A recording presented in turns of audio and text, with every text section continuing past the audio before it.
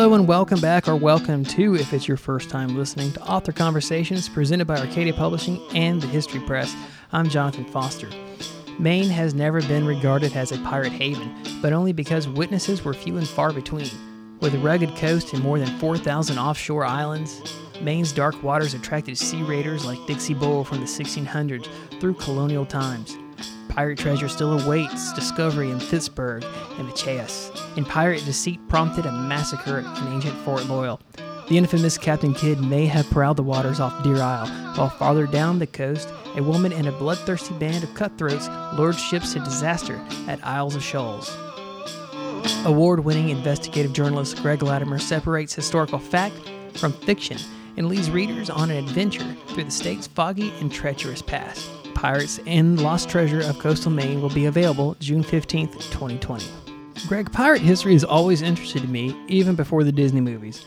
My wife and I's wedding reception was pirate-themed. Instead of a guest book, our guest signed a pirate flag. But this podcast isn't about my fascination with them. It is about you and your book. First, where did your interest in pirate history come from? Some years back, I started producing events as part of my line of work. And one of the events I produced was a pirate event here in Maine. And that fell into learning about pirate reenactors and then pirate history, and then it just went on from there. And I just found it very interesting. These were people that lived by their own rules, rugged individualists. And I also was fascinated with the fact that there is so much pirate history that is known but not known because it's not what people listen to about pirates. That the real history of pirates is really much more fascinating than the stories that are told and told again. Yeah, speaking of part of that pirate history, it kind of goes into geography. People think about Pirates of the Caribbean, but a lot of it has to do with geography. For instance, here in South Carolina, we know pirates operated. Stede Bonnet, Blackbeard, and Bonnie herself might have been from the low country of South Carolina. And we, of course, know up the coast in North Carolina was where Blackbeard met his demise. And Maine, as you've shown, has a history of pirate trade as well. Was that pirate trade seasonal? In Maine, yes. Pretty much everything's seasonal in Maine. But the pirate trade was also seasonal in the Caribbean, and it all worked together. Just like today, there's hurricanes and hot weather down in the Caribbean during the summer. And those fellows that were operating down there would often sail north, passing Maine, if not stopping in Maine, because there's several islands that were very popular because they had some fresh water. And many of the pirates would raid the French establishments up in Nova Scotia and along the Canadian coast, as well as raiding some of the shipping here in the Maine area. And then on their way back down south in the springtime, there was a lot of shipping coming in from England at the time, and that also made for productive commerce raiding. I got you. Now, I want to start talking about some of the pirates themselves. Now, no matter what, life was hard at sea during the 17th and the 18th century, but life aboard of a pirate ship was preferable to life aboard of a merchant ship or a naval vessel. Can you tell us why that is? Well, merchant ships and naval vessels were under a very strict hierarchy. The work was hard and dangerous. Food was sometimes lacking or not very attractive.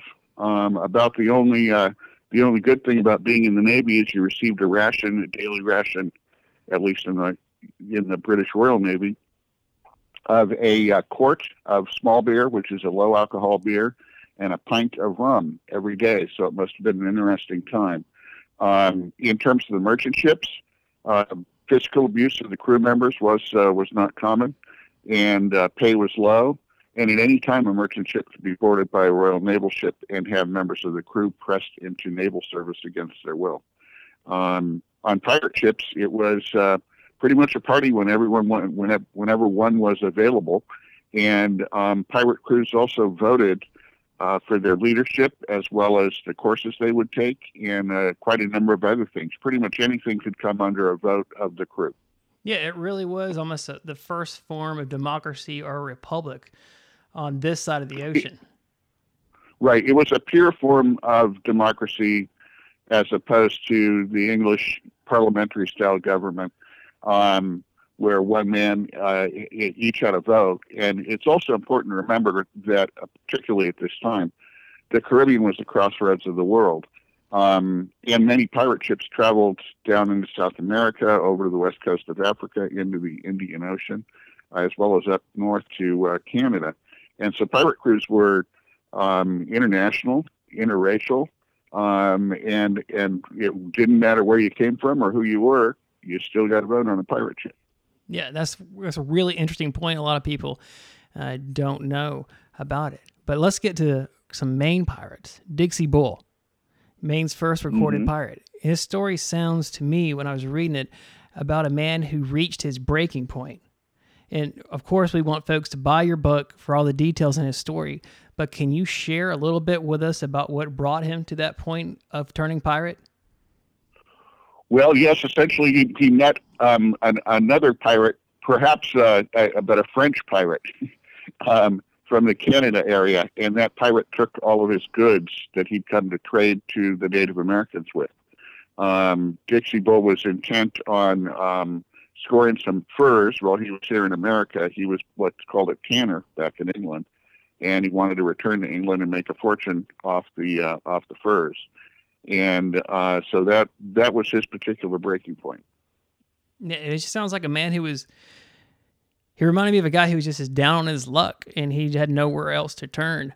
It almost reminded me of the character that I think it was Michael Douglas played in that movie Falling Down that came out in the early 90s. I almost felt bad for him and sorry for him and understood where he was coming from. Not that that was a good course of action to take, but you did kind of feel for Dixie Bull when you're reading that story. True. You would hope that there would be other ways he could resolve that, but it was not that kind of world in those days, and people had different thought patterns when it came to things like this. Yeah. He originally thought he could retake his goods from French, and that didn't work out either. No. There's not, there wasn't a local police station or law enforcement agency he could exactly go to on the frontier at that time. Excuse me? It was on the frontier at that time too, so it was I guess a form of frontier justice in a way. Oh yeah, it was the frontier. There was not a lot happening out here. That's one of the reasons you don't hear about a lot of pirates in Maine, because there wasn't a lot of people to talk about them. And pirates were also notorious about not keeping logs because they could be used as evidence against them. In fact, it was said in many of the articles of agreement on pirate ships that no man should write anything down that couldn't be posted on the mainmast. Well, it's funny you mentioned evidence, because that brings us to Captain Kidd. Now, your chapter on Captain Kidd, and we actually won't get to the evidence part because we want people, again, to buy the book to read about it. But I thought I knew a bit about Captain Kidd. And Captain Kidd would be employed by the King of England and investors to hunt pirates. And really, he wasn't supposed to do much else. He's not supposed to harass anybody who's allied, who is an ally of the English. And I knew it took him for a while to get to his hunting grounds, Greg, but I thought it was mainly because he's visiting his wife for so long. But will you regale us with the story of what caused the first delay on his way out to sea, leaving England? Yep. Do you want me to go over that? Yes, I do. That would be great. Okay, well, he was intending to head straight out of London down the west coast of Africa, around the Horn, and up into the Indian Ocean, where he was going to be operating. And he had a full crew on board. It's important on ships of war that especially in those days, that there be a large crew, because at any time you could lose a large complement of your crew to disease or casualties in battle. And so it's important to have a pretty big crew. Anyway, as he's heading down the Thames River, they pass the Royal Navy's a yacht with officers on it, and sort of parading about, I guess. Anyway, it is traditional to salute the RMS, the Royal Naval Yacht, and they failed to do so. It's that the salute's usually done with an empty cannon being shot off. they failed to do this, so the Royal Naval yacht caught up with them. I'm sure it was faster than the Adventure Galley, and caused them to heave, and really wanted to force them to do the salute. So a bunch of the crew lined up on the deck, right at the rail, with their rear ends facing the Royal Naval yacht, and bent over and slapped their backsides. There's some reports that they actually doffed their pants and slapped their backsides a little more vigorously. Either way, the Royal Naval officers didn't like this, caught up with the Adventure Galley, boarded her, and pressed into service about 1/3 of her crew, which left Kidd without the crew he needed just as he was leaving the harbor, necessitating his trip to New York. And it seemed to only go downhill from there for Captain Kidd. It's Yes. His story is so interesting, too. It's just one thing after another for this guy. Yeah, things did not work out well for Kidd at all. And once again, here is a fella who most people believe was a pirate, who, if you ask around Maine, seems to have buried treasure on every island and every coastal shore in Maine. And the true story is, I think, is so much more interesting. Yeah. We try to tell it as succinctly as possible in the book, but with as much detail as we can. And I think people that read that chapter about Kidd will come out with a whole new understanding of him. Yeah, I do too. And there's one, and again, I'm not going to give it away too much, but where he's in almost an accidental skirmish with another ship, just because it seems to be a misunderstanding on the high seas. It's great. Highly encouraged. That's great. It's a great read just for that. So many interesting stories in this book. And you also have one of my favorite pirates to read about in the book, and that's Black Bart, or Bartholomew Roberts.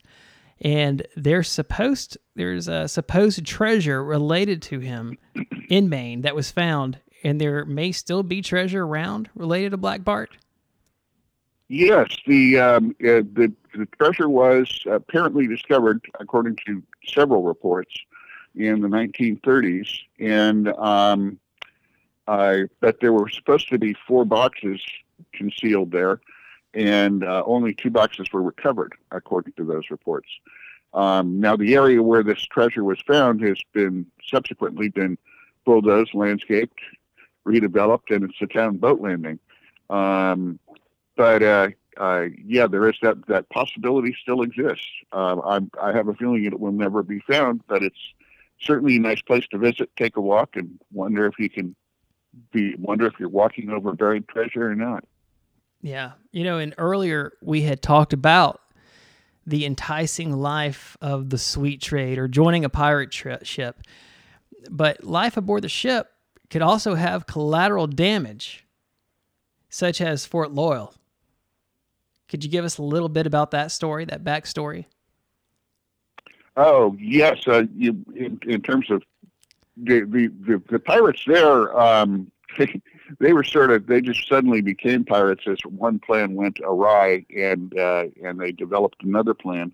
And in the process of doing what pirates do, they removed some items from Fort Loyal, including 7 of its soldiers, and that left it poorly staffed and a little bit undergunned, for lack of a better term, when there was a serious raid from North American Indians and Canadian forces, and may have led to the ultimate defeat at the fort, or at least contributed to it. One of the things the pirates took was an artillery piece, and of course the Native Americans and the French didn't have any artillery. An additional artillery piece could have made a difference in that battle. You never know what decisions you make, how it's going to affect someone else. Yeah, my favorite twist on the Fort Loyal story is the fact that thousands of people walk by that place every day and have no idea what happened there. Yeah. It's one of those pieces of history. Every town seems to have one, but some are more interesting than others. And this one is definitely one of those that's a bit more interesting than others, or a lot more interesting in this case. Now, I want to spend a little bit of time with you because I know you're a pirate buff. Let's clear up some pirate misconceptions, if you don't mind. If I have a Sure. series of questions. Okay. So, if we watch these movies from the Errol Flynn time down through Johnny Depp's time playing pirates, you think you know what a pirate ship looks like. So, all pirate ships were all huge three-masted vessels, right? Not even close. Oh, what would they look like? One of the most popular vessels for pirates operating from shorelines in the Caribbean was a dugout canoe that they would slide up next to merchant ships in the middle of the night with and clamber aboard and take the ship at night with nothing but a dugout canoe. Another popular vessel in that neighborhood was a Bermuda sloop, which was a very shallow drafted sloop, which is a single masted vessel. Easy to maneuver, can cross over areas that deeper draft ships can't get to, and you need it to be fast so you can catch up with the vessel you're pursuing. Bermuda sloops were generally not that big, around 70 feet or so. And a lot of the other ships that the pirates took, and they would basically take a ship and convert it to a pirate vessel. They were always, of course, they always favored faster ships. We're not that large, and when you consider there might be 70 pirates on that 70-foot Bermuda sloop, that's a pretty crowded little boat there. But the more pirates you have, the better the odds are of your enemy or your victim giving up without a fight. Yes. Now there were some larger pirate ships down there in the Carolinas. Blackbeard's Queen Anne's Revenge was a pretty large platform, formerly a slaving vessel. And Black Sam Bellamy's ship, the Whydah, which is sunk off of Wellfleet, Massachusetts, was also a large three-masted ship. And you mentioned Black Bart Roberts. He sailed quite a far distance in his travels, and he also favored three-masted vessels known as barks. Yes. Now, all the pirates, after they're done raiding their ships, they wanted to send everybody down to Davy Jones's locker, right? They wanted to kill their enemies. Generally not. The first thing they would do is try to recruit people from the merchant ship onto their own crew. And then the second thing they would do is identify people, crew on the merchant ship, like navigators and surgeons and musicians. And if they didn't join the pirate crew, they were pressed into service on the pirate crew because they had a skill set that the pirates required or liked. And then generally speaking, most of the pirates would simply set them adrift in one of their small boats. That's if they were taking their ship. Or they would sort of trade their old pirate ship, which might have been smaller, if they wanted to upgrade to the ship they just captured. But generally, there wasn't a lot of slaughter. There was just a threat thereof. Now, that doesn't hold true with all pirates. In an area without laws, you're going to have some psychotics out there. But many pirates used threat or force or violence, not actual force or violence, to accomplish their business. Blackbeard, for instance, is never known to have killed anybody until that final battle over in Ocracoke. And speaking of battles, pirates only use swords, right, for hand-to-hand combat? No. Pirates were quite adept with firearms. The term buccaneer, which is an anglicized term for the French word boucanier, which in turn is based on individuals that used boucans, which were green wood smokers, on the island of Hispaniola, which is now the Dominican Republic and Haiti, depending on which side of the island you're on. These guys, they would land on these islands. They were basically castaways, and they would hunt for livestock that the Spanish had populated the islands with in case the Spanish wanted to come back and find a meal. And so they would smoke the meat from these animals, which were usually cows or goats, on the shore and sell that meat to passing ships. And these fellows became known as buccaneers. To engage in this trade, they used smoothbore muskets.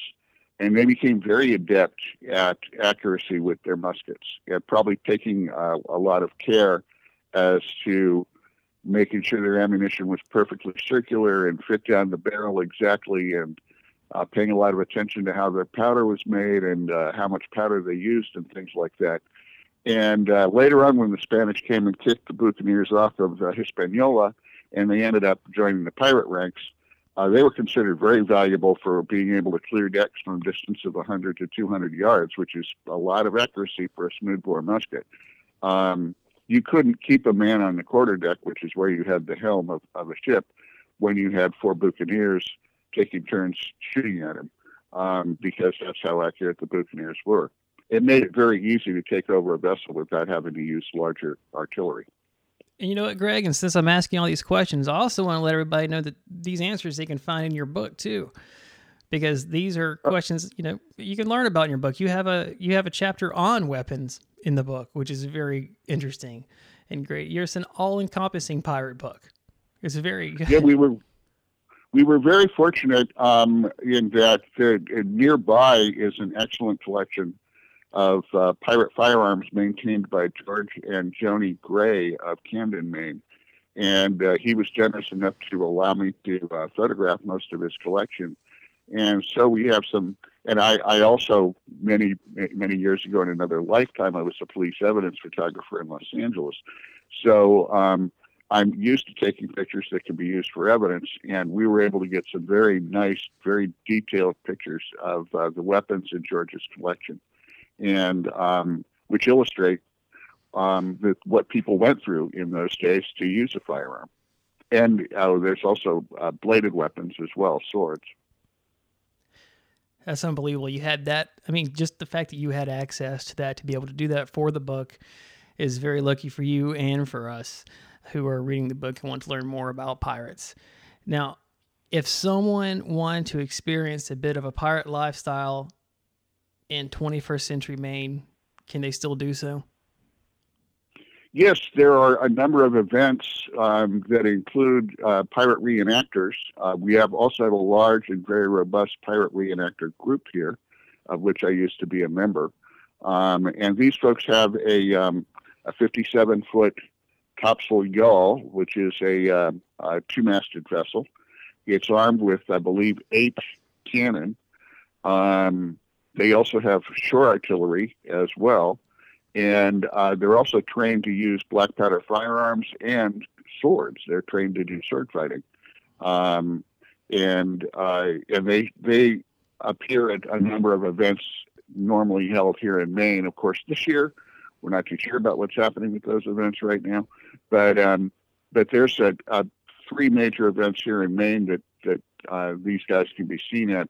And if people want to Google, as someone myself who used to do a pirate event, they have events all over the country. You'd be surprised where they have pirate events. Yeah, and Greg, I know right now as we're recording this, and hopefully I'll have this out tonight for you as we record it on this Monday, April 27th.